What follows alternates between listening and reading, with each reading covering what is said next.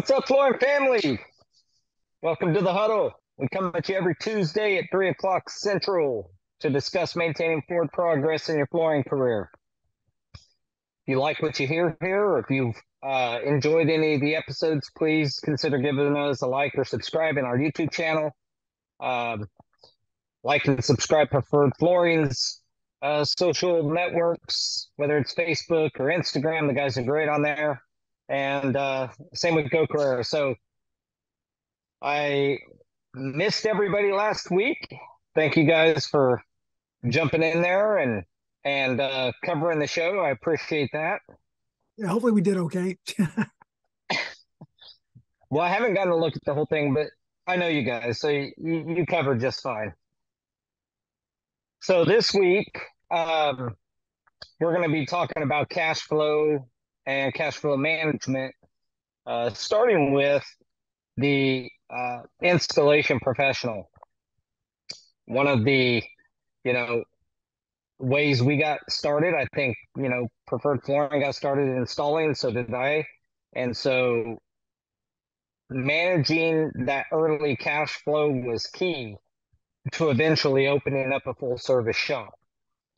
So I just thought I'd start with you guys, give us a little bit of a, maybe experience on how you guys manage cash flow early on, some of the great things you did and some of the maybe mistakes you made, and then I'll follow up because we have a very similar path to starting our flooring service, a full service flooring company.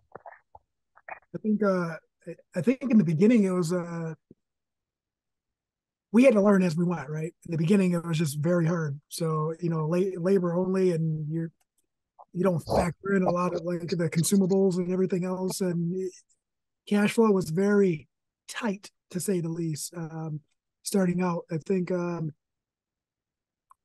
we structured our pay based off of a salary, so that way we weren't just willy-nilly with the bank account. We're still salary to this day because of it, because it worked. But in the beginning, cash flow was a lot different. We didn't have whatever we didn't have, we had to go buy, and we didn't have the credit line yet, unless we were using our own. So that was pretty difficult and challenging in the beginning. But with the little bit that we paid ourselves on the salary, and then I think we waited about a year before we hired our first employee so we can build up a cash flow.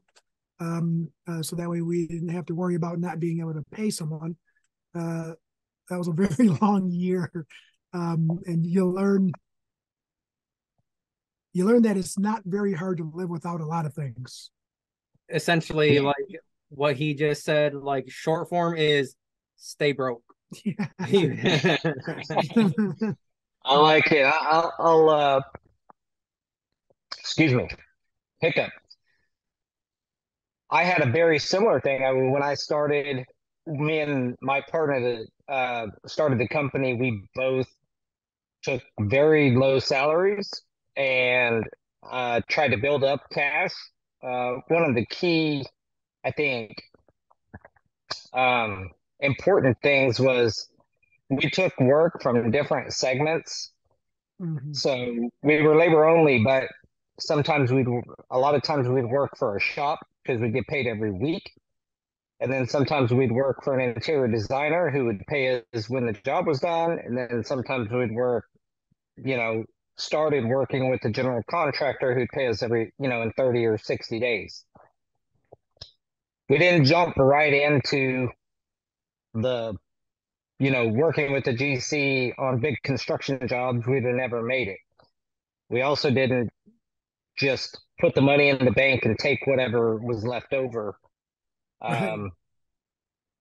So I think that was very wise. I still take a salary myself after 20 years. So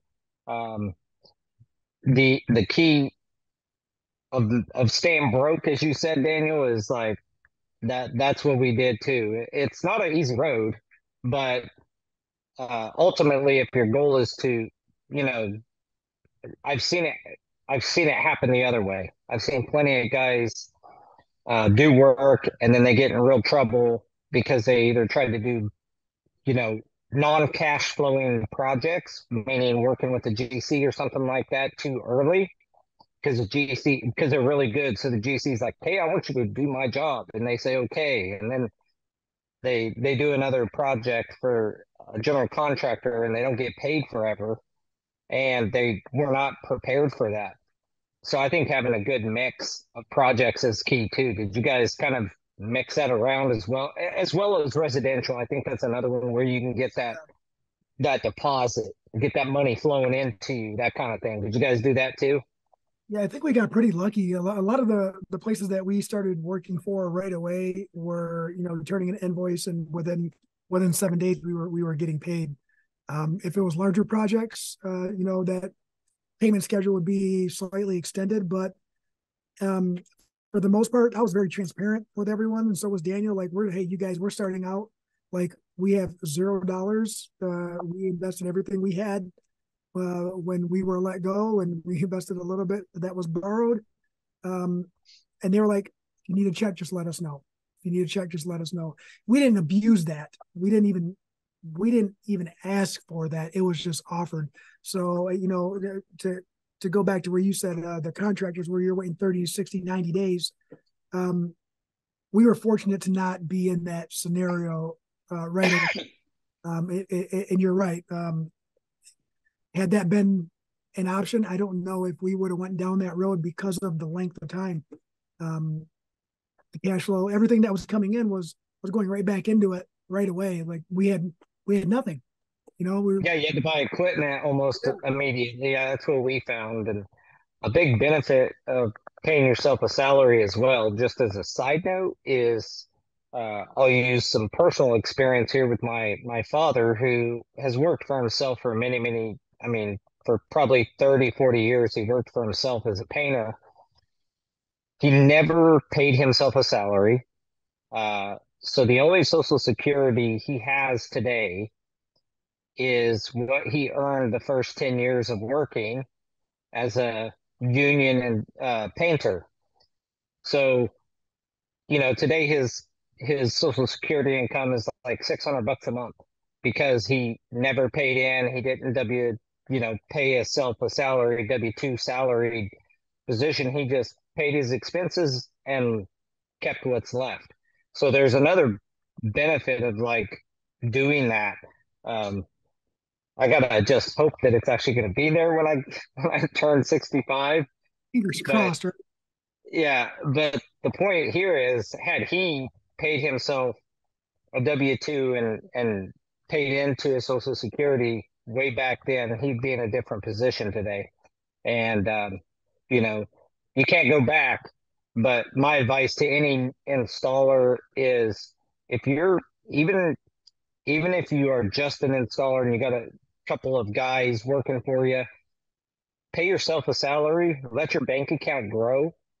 It'll come in handy on a rainy day. You'll have a little bit of money to invest in things that you may want to invest in, whether that's equipment or, expanding your business. But living off of what's left will get you, I've seen it get a lot of guys in trouble, just and proper. Part of that is probably the next topic under this is like not just how do I say this? A lot of installers who get started and they live off of the proceeds tend to live off all the proceeds. So you never budget your personal life because of it. You just have this money coming in, and then properly tracking expenses doesn't happen as much then. Kind of, I guess the bottom line is run it like a business. If you're an installer, run your installation business like a business. You know, we had a conversation like that in the mastermind group with Kyle um, about that. And it's hard to track your it's hard to track any project and get your daily operating costs if you aren't on a set pay schedule, right? Like if you're just starting out and you're going through your bank account and everything that gets deposited, if you're treating it like a flow through to you, you don't really know where to make adjustments financially on some of your pricing on what am I spending on supplies for this type of work or this week or this month. I think that's one of the biggest things when we started. That's what we did. It's you have to separate your business income from your personal income. Like, yeah. Just because the business is making all this money doesn't mean I'm making all this money, even though we're technically a pass-through entity. So the IRS treats it like that, but you still have to separate that based on, all right, this is what I want to do in business. This is how I can get there. This is my own personal over here. And like I said, it wasn't a mindset of stay broke. It's what we had to do in order to move forward. Like in order to see the vision transpire, it's like, we're only going to pay ourselves this much and then constantly reinvest into the business. And that's what we did for years. So that's what we're still doing right now. And it also helps you on taxes, because when you're paying yourself a weekly salary, you're paying in taxes. What we did, and I still do to this day, is I max out my taxes. Like I want them to take as much out of my weekly income, my salary, and then I knew what I needed to bring home to make do early on. And that's what I paid myself. Plus I made sure I paid enough to cover the taxes. I wanted to pay as much into taxes because it is a pass-through tax structure. If you're, say, an S Corp or even an LLC, the profit and the burden of that profit flows through to you. But like you said, have a separate bank account for your company and then pay yourself a weekly salary into your just like you would any employee, right into your personal account. But you're paying those weekly taxes, and it's easier to stay up on the taxes early on. That way you don't have this huge tax bill at the end of the year. If you just have one account and you pay everything out of it and you just keep all the extra, you better be making some quarterly tax payments. But one way to do that almost automatically is max out your tax amount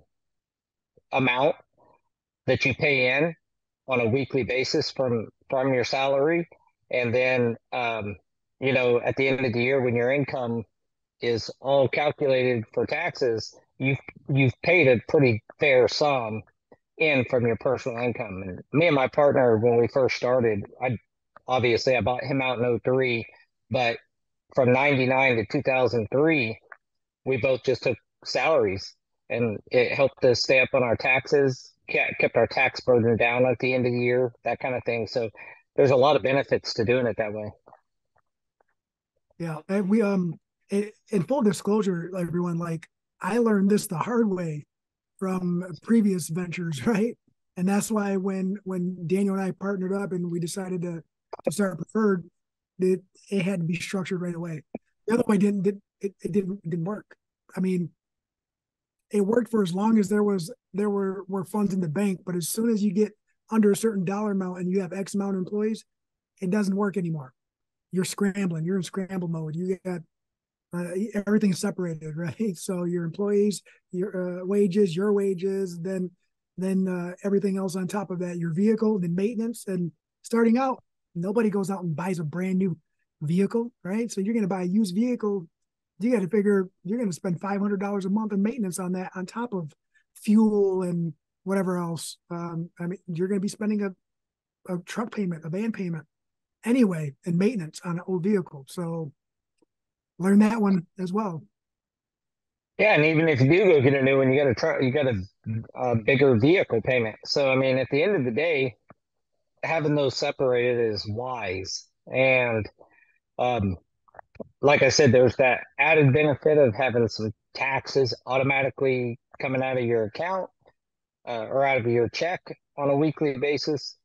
And then, frankly, it helps you to not overspend on a personal level.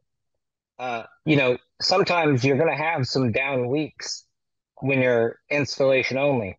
And it's nice to have that extra money in the bank where your salary still comes through each week, just like it has. And if you live within those means, then you can make it through, a period of time without actually working.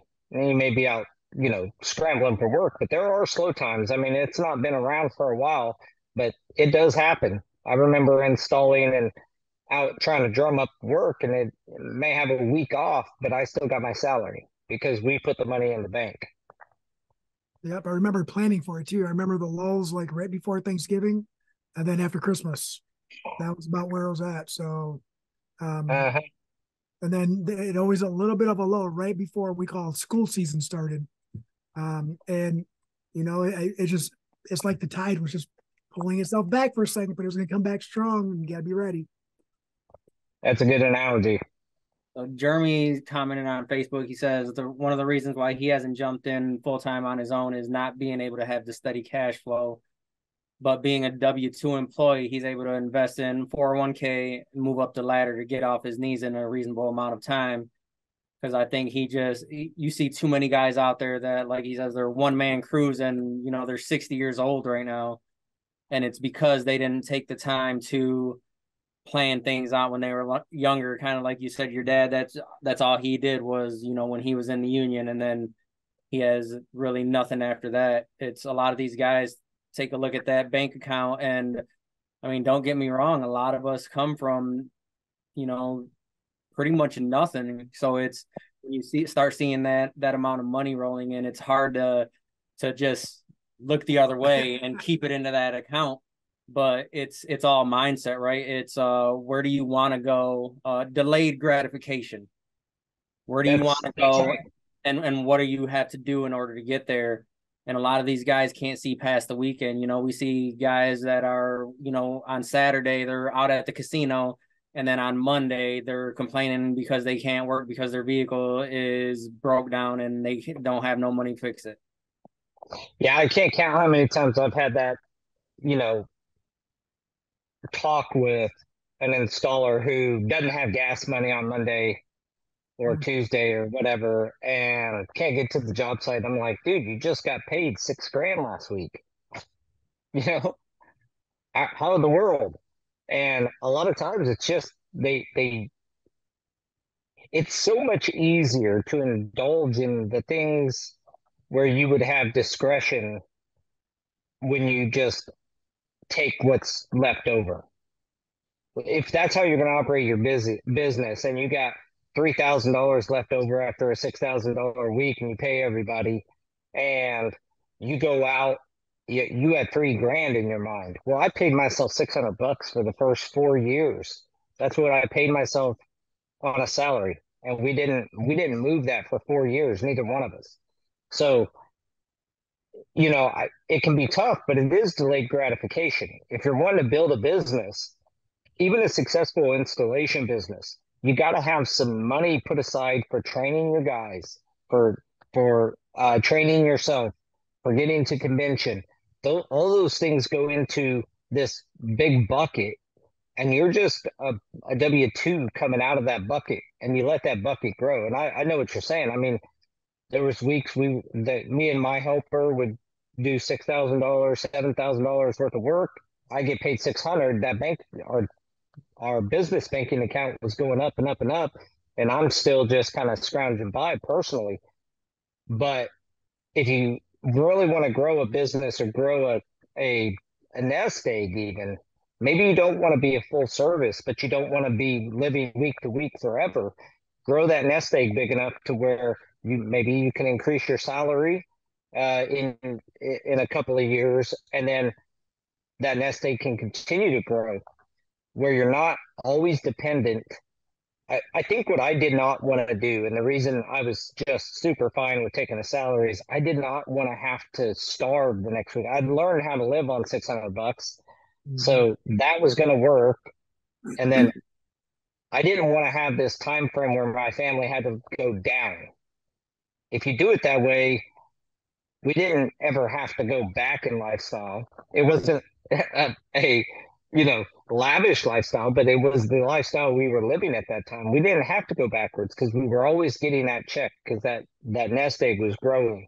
So on down weeks or slow weeks, I was still getting paid, even if I only created $1,000 that week.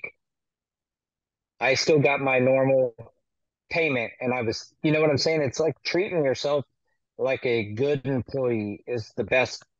I think that's the best when you first start. You create a routine, and it does get easier. It gets way easier once you create that routine. And I just don't understand how back when I was younger, how I didn't see that and the need for that. So, and that's one thing too. I think Daniel made me think about it when he earlier is when there is no education classes out there. Everybody's worried about hand skills and installation, but there is no financial management classes out there for a young entrepreneur who can go get a 1099, a DBA or LLC, right? They don't have any of that. You got to do all that. That's why we're here. Yeah, and that's the thing though, is they do have those classes. It's just you have to go looking for them. Yeah, they're not readily available. Like, oh, here's a booklet. If you're starting a DBA and you have a business license, here's a booklet from your county. And I mean, that would be. That's the thing. It's like the FCEF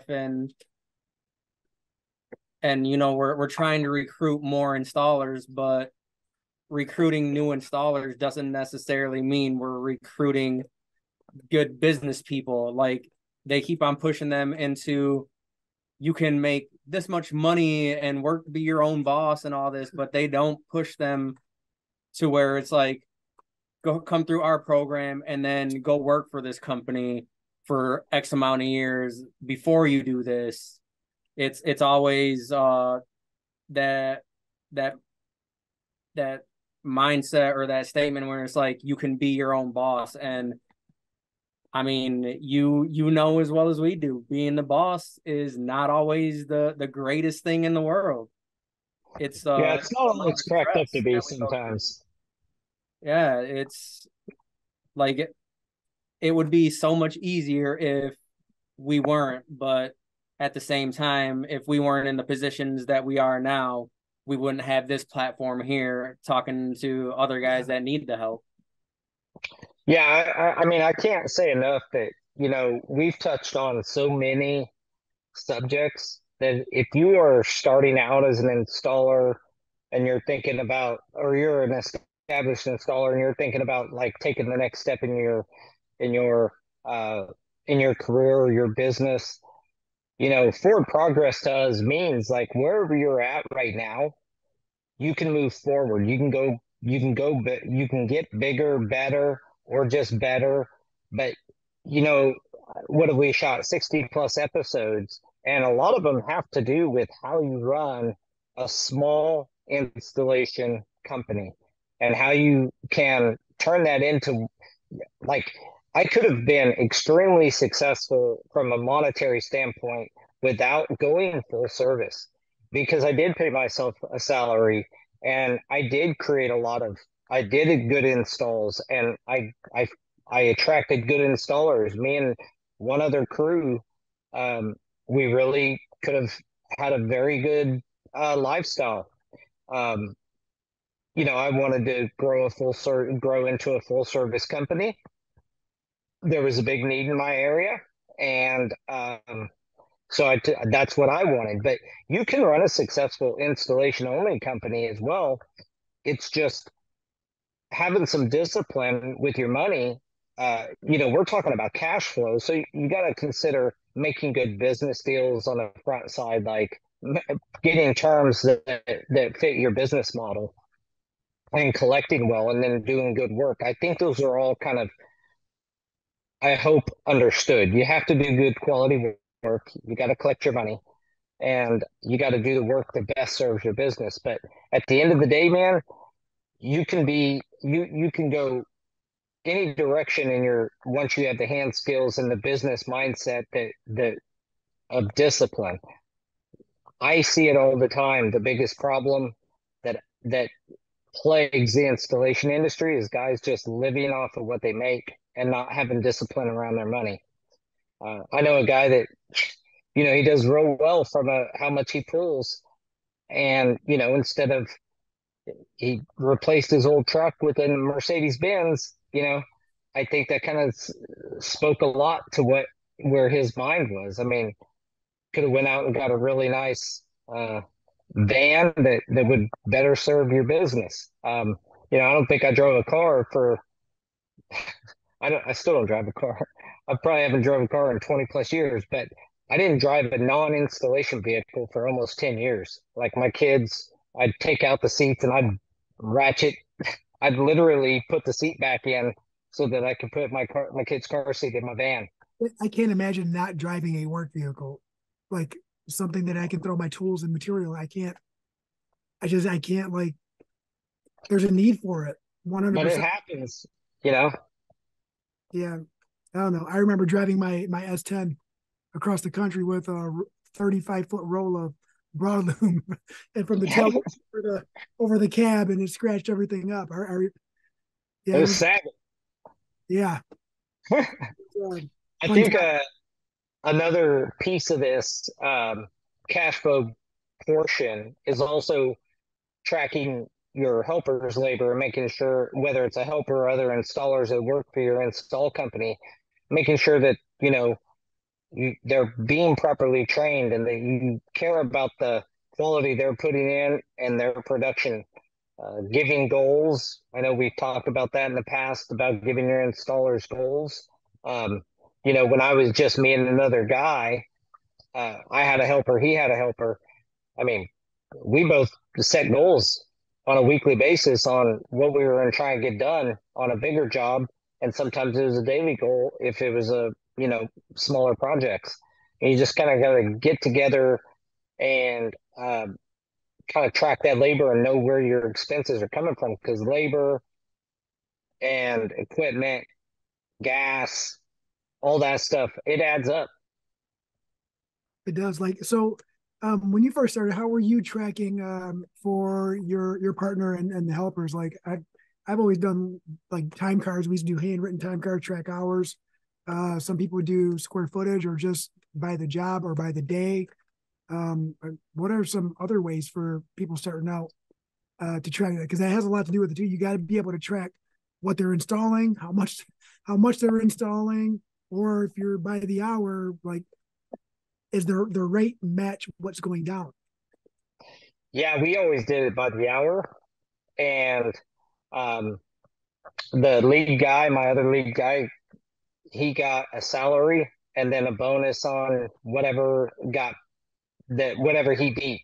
So that was the purpose of the goals. So say you got $1,000 job, just as an example, and it's going to go for a week. And as an example, he gets paid $500 and his helper gets paid $200, and there's $1,000 of money in that budget for the labor portion, plus a profit to the company. Well, we just bonus him out the difference. So it always encouraged them to work, that they weren't working harder for nothing more. It wasn't really that unique of a setup. It was just how we chose. Looking back, I probably would have done a little different, but that's how we did it. And it worked out pretty well. I mean, my other installer performed well. He worked hard and he was there. You got to give employees, and he was an employee, so but you got to give those guys a reason to get up and go to work. And we just could not afford a big, you know, huge hourly rate. At the end of the day, some of the jobs didn't have any money at the end of the wages. But again, we were trying to set precedents that when we have good jobs that pay out well, that you can make more money. But at the end of the day, you need to be budgeting your life for what you know you're going to make. So what about financial establishment? Or would you know guys who still use a shoebox? I mean, shoebox of receipts. Well, it's not even a financial establishment. That's a bookkeeping software. Because Matt, yeah. So he says back then, very helpful to track your expenses, but back then we didn't have all the fancy technology, so it was literally turning in an expense report each week from each crew, every gas receipt, everything. If they're out of town, food receipts and hotel receipts and all that came through. And then my partner would put that into QuickBooks. That's what we used at the time. And this was before QuickBooks went online. So this was just a piece of software on a computer at the time. And, we tracked all the expenses, including labor, and then what was left over was available to be bonused to the other installer. And I never bonused myself. That was the sacrifice I made. There was no bonus to myself. All my extra stayed in the bank account for the company. Better safe than sorry. Yep. We did it. Yeah, I mean, we were used to eating ramen noodles. I just didn't want to have to go down to canned beans. Hey, there's nothing wrong with canned beans. No, if you're out there and you're getting ready to start a business or thinking about it, going on your own, I'm sure you have family or friends that will support you. And I'm not too proud to say that Daniel and I we counted on family for some food sometimes. And it helped. Not saying like, hey, can you feed me on Wednesdays and Fridays? It was what y'all doing today? Yeah, what are you guys doing today? Can we come over? Oh, lost you.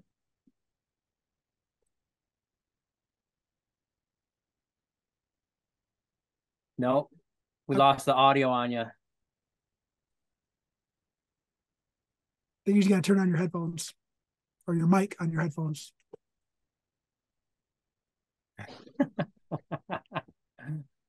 Thanks. There it goes. Is it good? Yeah. I'm back. Okay, sorry about that.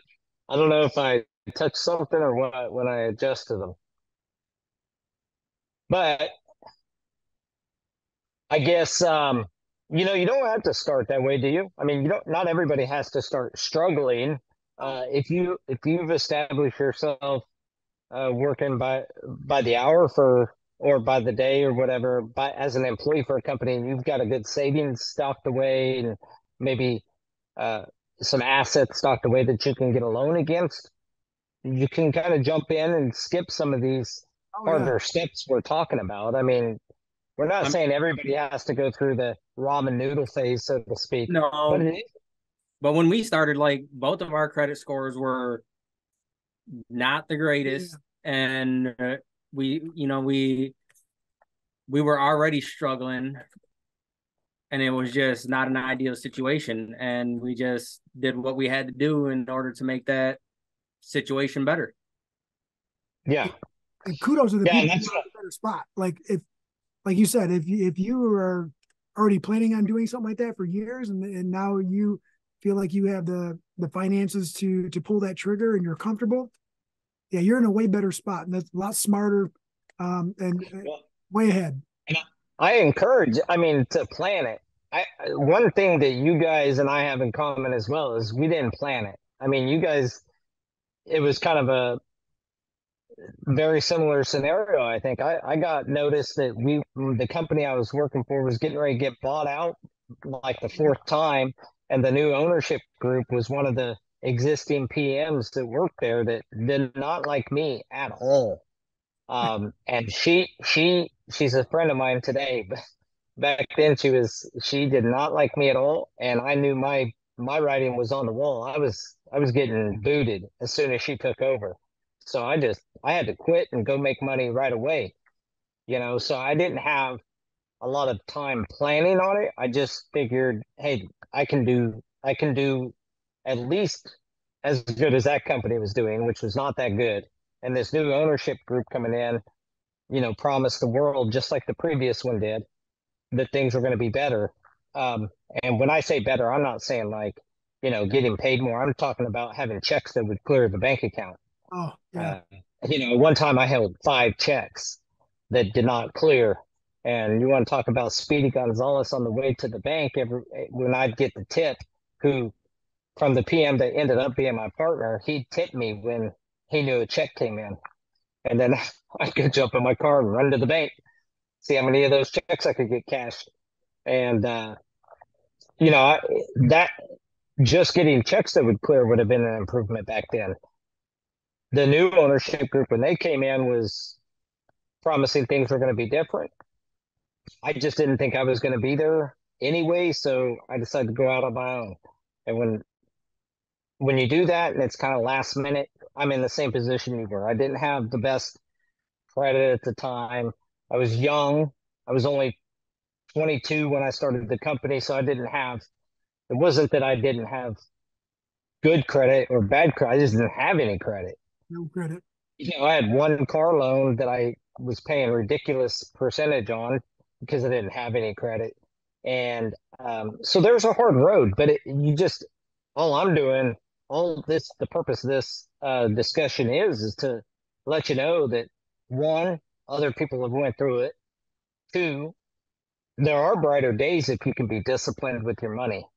And I can tell you right now, there's for every one of the stories like yours or ours, there's 50 stories of the guy that lives off his business 100% and uses all the funds and never has a rainy day, doesn't pay his taxes, and ends up working for somebody out of necessity, not out of choice. They have to work somewhere because the IRS is after them and they need to get garnished. I mean, I know those guys. So do we. And you're right. We are definitely outnumbered by those guys. So because the reason they go W-2 is the fact is they go W-2, then the government can only garnish their wages. They don't go take their home and their cars and everything. But if you stay on 1099 and the government, if you owe the back taxes, they come start taking stuff. Dip their hand in your whole bank account. Yeah. So so cash flow is important early on. I mean, that's the bottom line to this is collect your money, do good work, make sure you're installing good product so you don't have failed projects early on. One thing that'll kill you as an installer is doing poor work.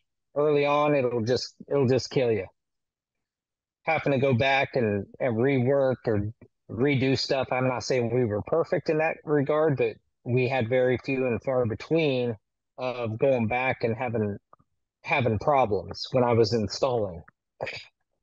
And then if you can get a good mix of jobs between homeowners, maybe a little longer term stuff like with your interior designers or something like that, and then working for a shop that could give you that weekly pay, having a good mix there kept our cash flow a lot better. If I'd have been just GC early on, there's no way in hell I would have made it.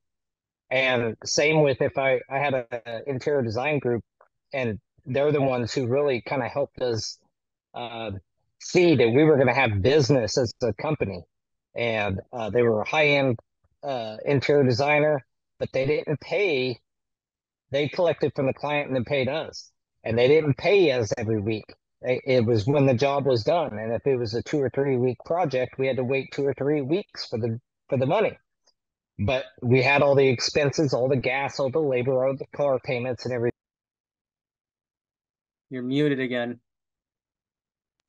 Sorry, I had a call come through. I had to be on my phone because I wasn't smart enough to charge my laptop beforehand. So, even if I would have done only the interior designer's work, it would not have worked out. It wouldn't have made it because I could have always been spanning those 3 weeks. We had to have a good mix of those three. Working for a shop, we got paid every single week, and that helped a lot. Of course, they didn't like it when we started working with GCs, and then we lost that. But that's a natural maturation of growing your business, I think. Yeah. So good advice is to make sure that you don't have all your eggs in one basket, that you do have a mix of pay schedules, understand those pay schedules and stick to turning in the invoices if needed, right? Because if you miss that pay period, that's your fault, not theirs. Don't overextend your finances on labor, material. Like sometimes we did that too a couple times where we weren't into material sales, but we would buy material with money that we didn't really have, and then we'd be waiting. It's like, didn't think that one through. Track employees, contractors' wages will help. And have separate bank accounts. Yeah. Like That's probably the first one. Have a business account and have your personal account. Don't live out of your business account. And start working on your business credit on day one. Yeah. I know this is about cash flow, but that's a very important piece too, right? Like if we didn't build credit and get to a point where we said, all right, we either use it or we don't, right? It was, all right, let's use it so that way we're not using what we have, because I know that what we have down the road is going to pay for that, right away. A lot of the cash flow, like when we were running 12 installers at one point, and that stuff starts adding up, especially when you're waiting for checks. And it's like, all right, let's get this line of credit going. And then you talk to them and they're like, all right, we'll give you $5,000. And it's like, well, $5,000 isn't going to do anything. But that $5,000, and then initially you take it out and then you repay it, and it costs you a little bit of money. But then they're like, all right, you paid that pretty quick. Here goes 25. Oh, you did thing. Here goes 50. Oh, here goes 100. And it's like you have to steadily build on that. And honestly, it's the cost of doing business sometimes, and that's how you gotta just look at things. It's not, I don't want to pay interest on this because I just don't want to pay interest. It's, business is expensive, and sometimes you gotta come out of pocket in order to build something. That's the business expense, is paying interest, and building. That's a great point, is starting to build that business line of credit, whether it's with your bank, with your vendors. Pay your vendors on time. They'll extend you out a little longer, and sometimes you get to that nice 30-day net with the vendor, and then you're getting paid on a weekly basis from these, and get that mix was really important for us. I know you guys have a similar deal where you did some homeowner stuff where you get paid a little faster, you can get 50% down. And like I said, working for a shop, you go do labor only and you get that money within a couple of weeks, and then your longer term stuff. But building that business line of credit, whether it's with your bank and or vendors, is super important, because then you're not just ripping out of your cash. Yeah, that's always a little heartbreaking when you got to dump a large chunk out of your hard-earned money. And pay your taxes, because you don't want to be the guy paying interest on your taxes. That's another thing. Like that just snowballs on you. That's where you don't want to. That's where you don't want to be borrowing from. Right, and that's where, when you say paying quarterly, right? Because if you don't pay quarterly and you only pay at the end of the year, you're going to get hit with the penalty regardless. So yeah, and the penalties one thing, but those quarterlies, it just is another discipline thing. Like it helps you be more disciplined in paying those tax bills. They're not going to go anywhere. They're going to be there. So, at the end of the year, if you profited $100,000 and you've got to give 25% to the government, do you have 25K in the bank that you can just send in? You can sacrifice? Well, that's why it can be tough if that happens to hit at a slow time in your business, and maybe you've been drawing on it, and when's it hit at that slow time at the end of the year, like what Jose was just talking about. Maybe you don't have it. Well, then you get your real penalties when you're not paying it at the end of the year. Plus, you start incurring interest and all these things. So, being disciplined on your quarterly, estimates. And I mean, there was times we'd get money back because we do the quarterly estimate, and plus my weekly payroll to me and my partner, we were taking out our income taxes on that as well. And since we were an S corp, all the money flowed through. So all that tax that we paid in every single week, plus our quarterly estimates, we actually get some money back at the end of the year. That didn't last long. As you grow, that's harder and harder to do. But still, I would recommend paying in, and of course, always got to make this comment: talk to your tax attorney, talk to your accountant, and make sure to get professional advice. But what worked for me was paying quarterly taxes, that quarterly tax estimate, and taking a W-2 so that I could get taxes taken out weekly. And when you pay your taxes, you get basically your receipt is giving you your net worth, and that will help when you are starting to get traction and want to apply for that, $5,000 loan, 10,000, 15,000. You got to have a net worth. If you don't have anything but what someone's paid you, that's nothing. They need to know that you paid into the government to even qualify for any of those loans. Well, it doesn't matter what you want to do. If you're going to go through, if you want to apply for anything, they're going to want to see, those. Let me see those last 3 years of your business taxes. Yep. And yep, that's something you don't want to fall into either. And we've touched on this numerous times before. It's not being able to build where you want to go because of your negligence on not paying taxes, and then you can't pay cash for everything. No, and that's a pain in the rear anyway. And that's not really running a business. That's owning a job. And you're not even doing a great job at that if you're not paying taxes. And some people are just fine owning a job, but you still got to do the right thing, pay in your taxes. Again, I don't care if today I was still installing on a daily basis, and I'd still pay myself a salary. I would still do it the same way. That's the one thing looking back I wouldn't change. I think it was the right thing to do. It worked, and it helped me tremendously in getting that cadence down and understanding when I didn't really understand a lot about business. I didn't have to worry about making it. I don't know. There's a certain level of personal security and knowing that you're getting that payment every week from yourself. Yes, but still that you're not going, like I said, going from ramen noodles to canned beans, or maybe canned beans are better. The other's a backdrop, but you get what I'm saying. Yeah, we're Mexican, so we love beans. Yeah, when you said beans earlier, I was like, yeah, beans. I love it. Oh man, they were good. All right, so we've kind of touched on the biggest things, and you just kind of capped them off there a second ago, Jose. Is there anything else you guys can think of, a pitfall for the new guys kind of getting going? I know one of the comments was talking about 401k and things like that. Obviously, you can do that on your own as well.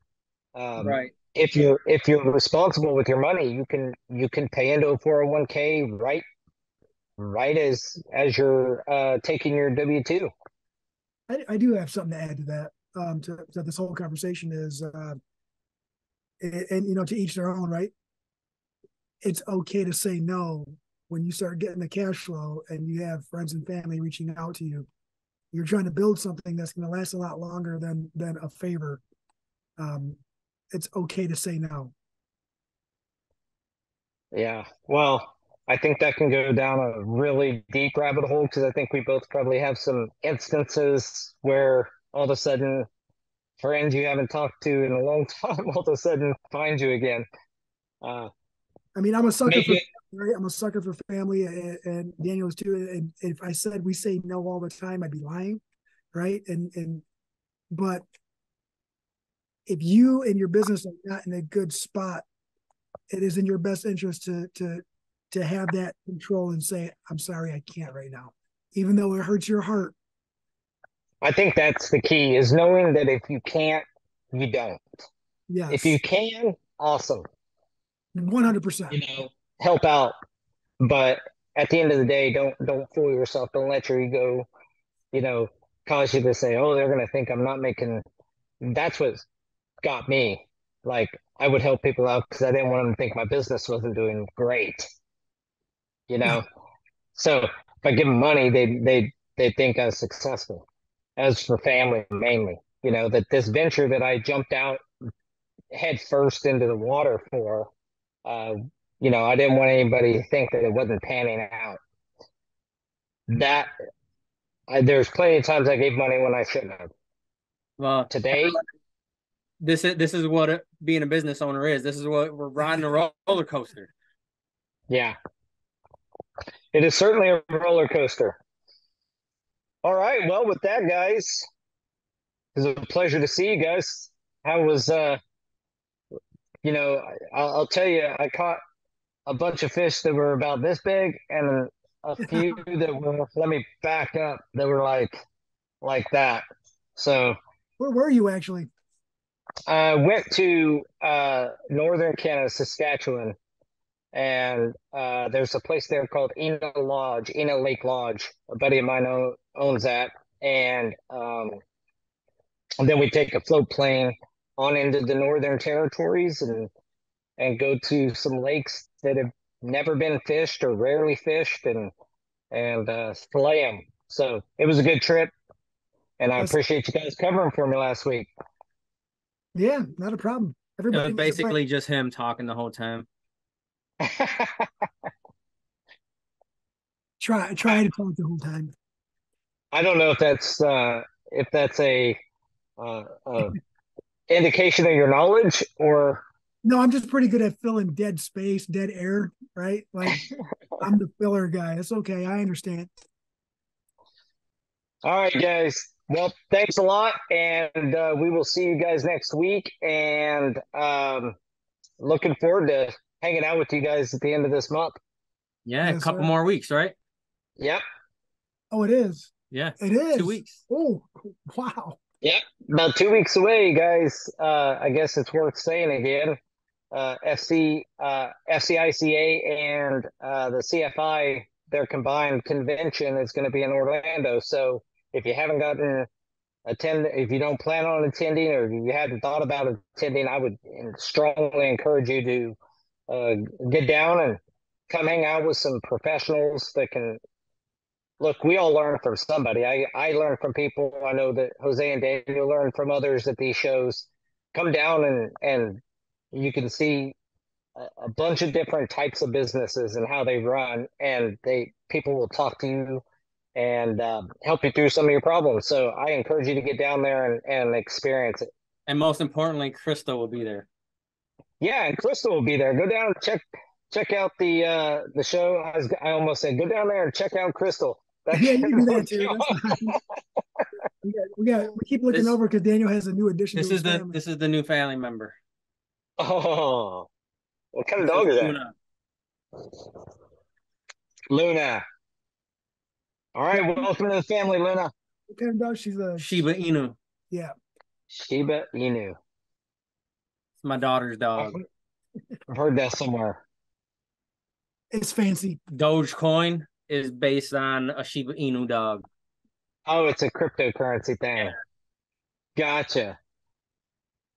Sweet. That's a cutie. All right, guys. I'll talk to you guys next week. Appreciate you joining, and we will see you guys later. Have a good one. Thanks, guys. All right. Bye.